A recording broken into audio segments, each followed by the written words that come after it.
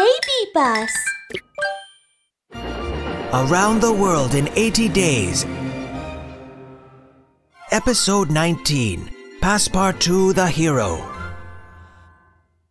Sharpshooter! Sharpshooter! Amid the wild cries of the Indians, the chief pulled the trigger.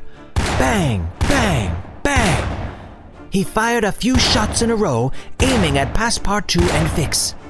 We're doomed! Ouch! Ouch! Passepartout shut his eyes and felt his body all over. He discovered that he hadn't been shot. Sharpshooter! Sharpshooter! I've missed all my shots! This is embarrassing! The chief's face turned as red as an apple. He laughed awkwardly. Actually, I was aiming at the wall. Yes, not the people.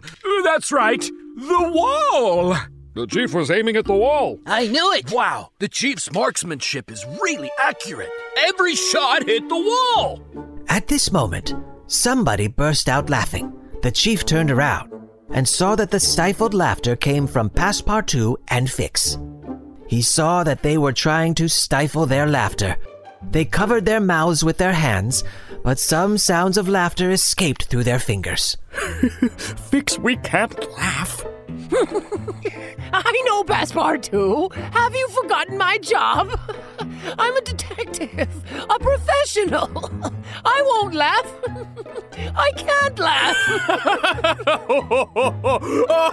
I can't keep it in. I can't either.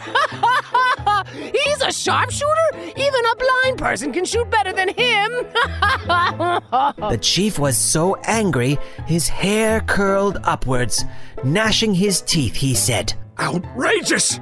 How dare you look down on me? I tell you, even without a gun, I can easily knock you down. That's right. The chief is the strongest man in our tribe. Nobody can beat our chief. Chief, teach them a lesson. Beat them up. Beat them up. The chief was delighted. He rolled up his sleeves and rushed forward. Then, the chief rushed towards Passepartout and Detective Fix, but he was knocked down in no time. When he hit the ground, Passepartout and Fix started to trample on the chief's bottom, causing him to cry out in pain. The other Indians watched in surprise. The chief is down. Impossible. The chief is the strongest man in our tribe. How could he be knocked down?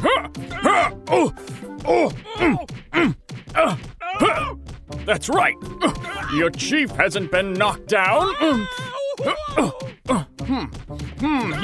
He's using his bottom to attack our legs.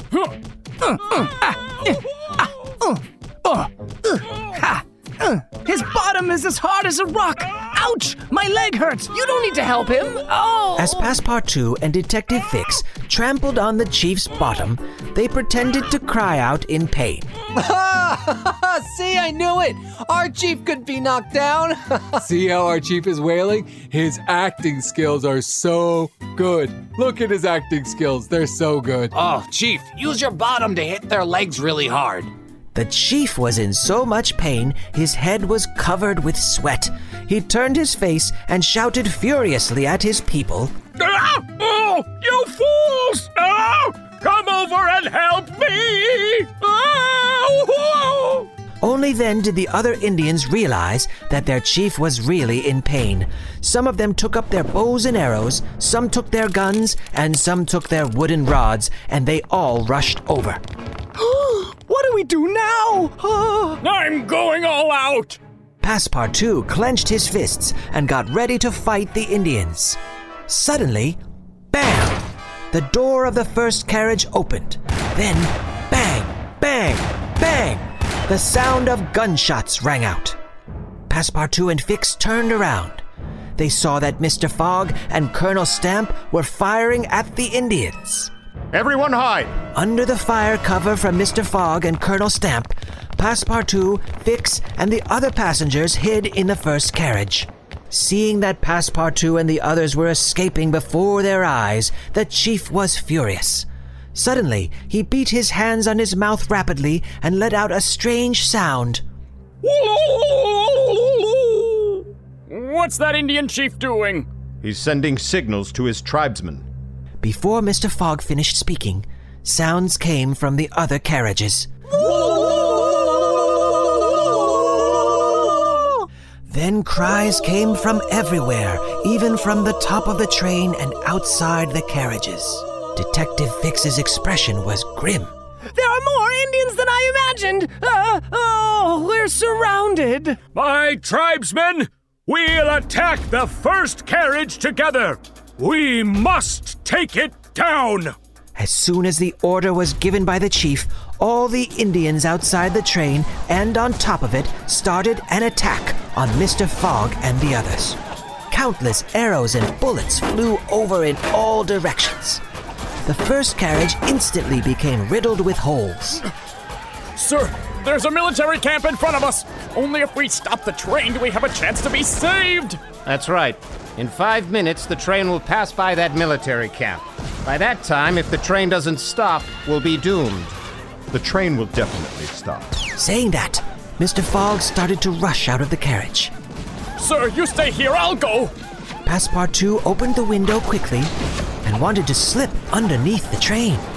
When the Indians on horseback who were following the train saw Passepartout, they shouted loudly. Somebody's trying to escape! Quick! Open fire! Shoot arrows!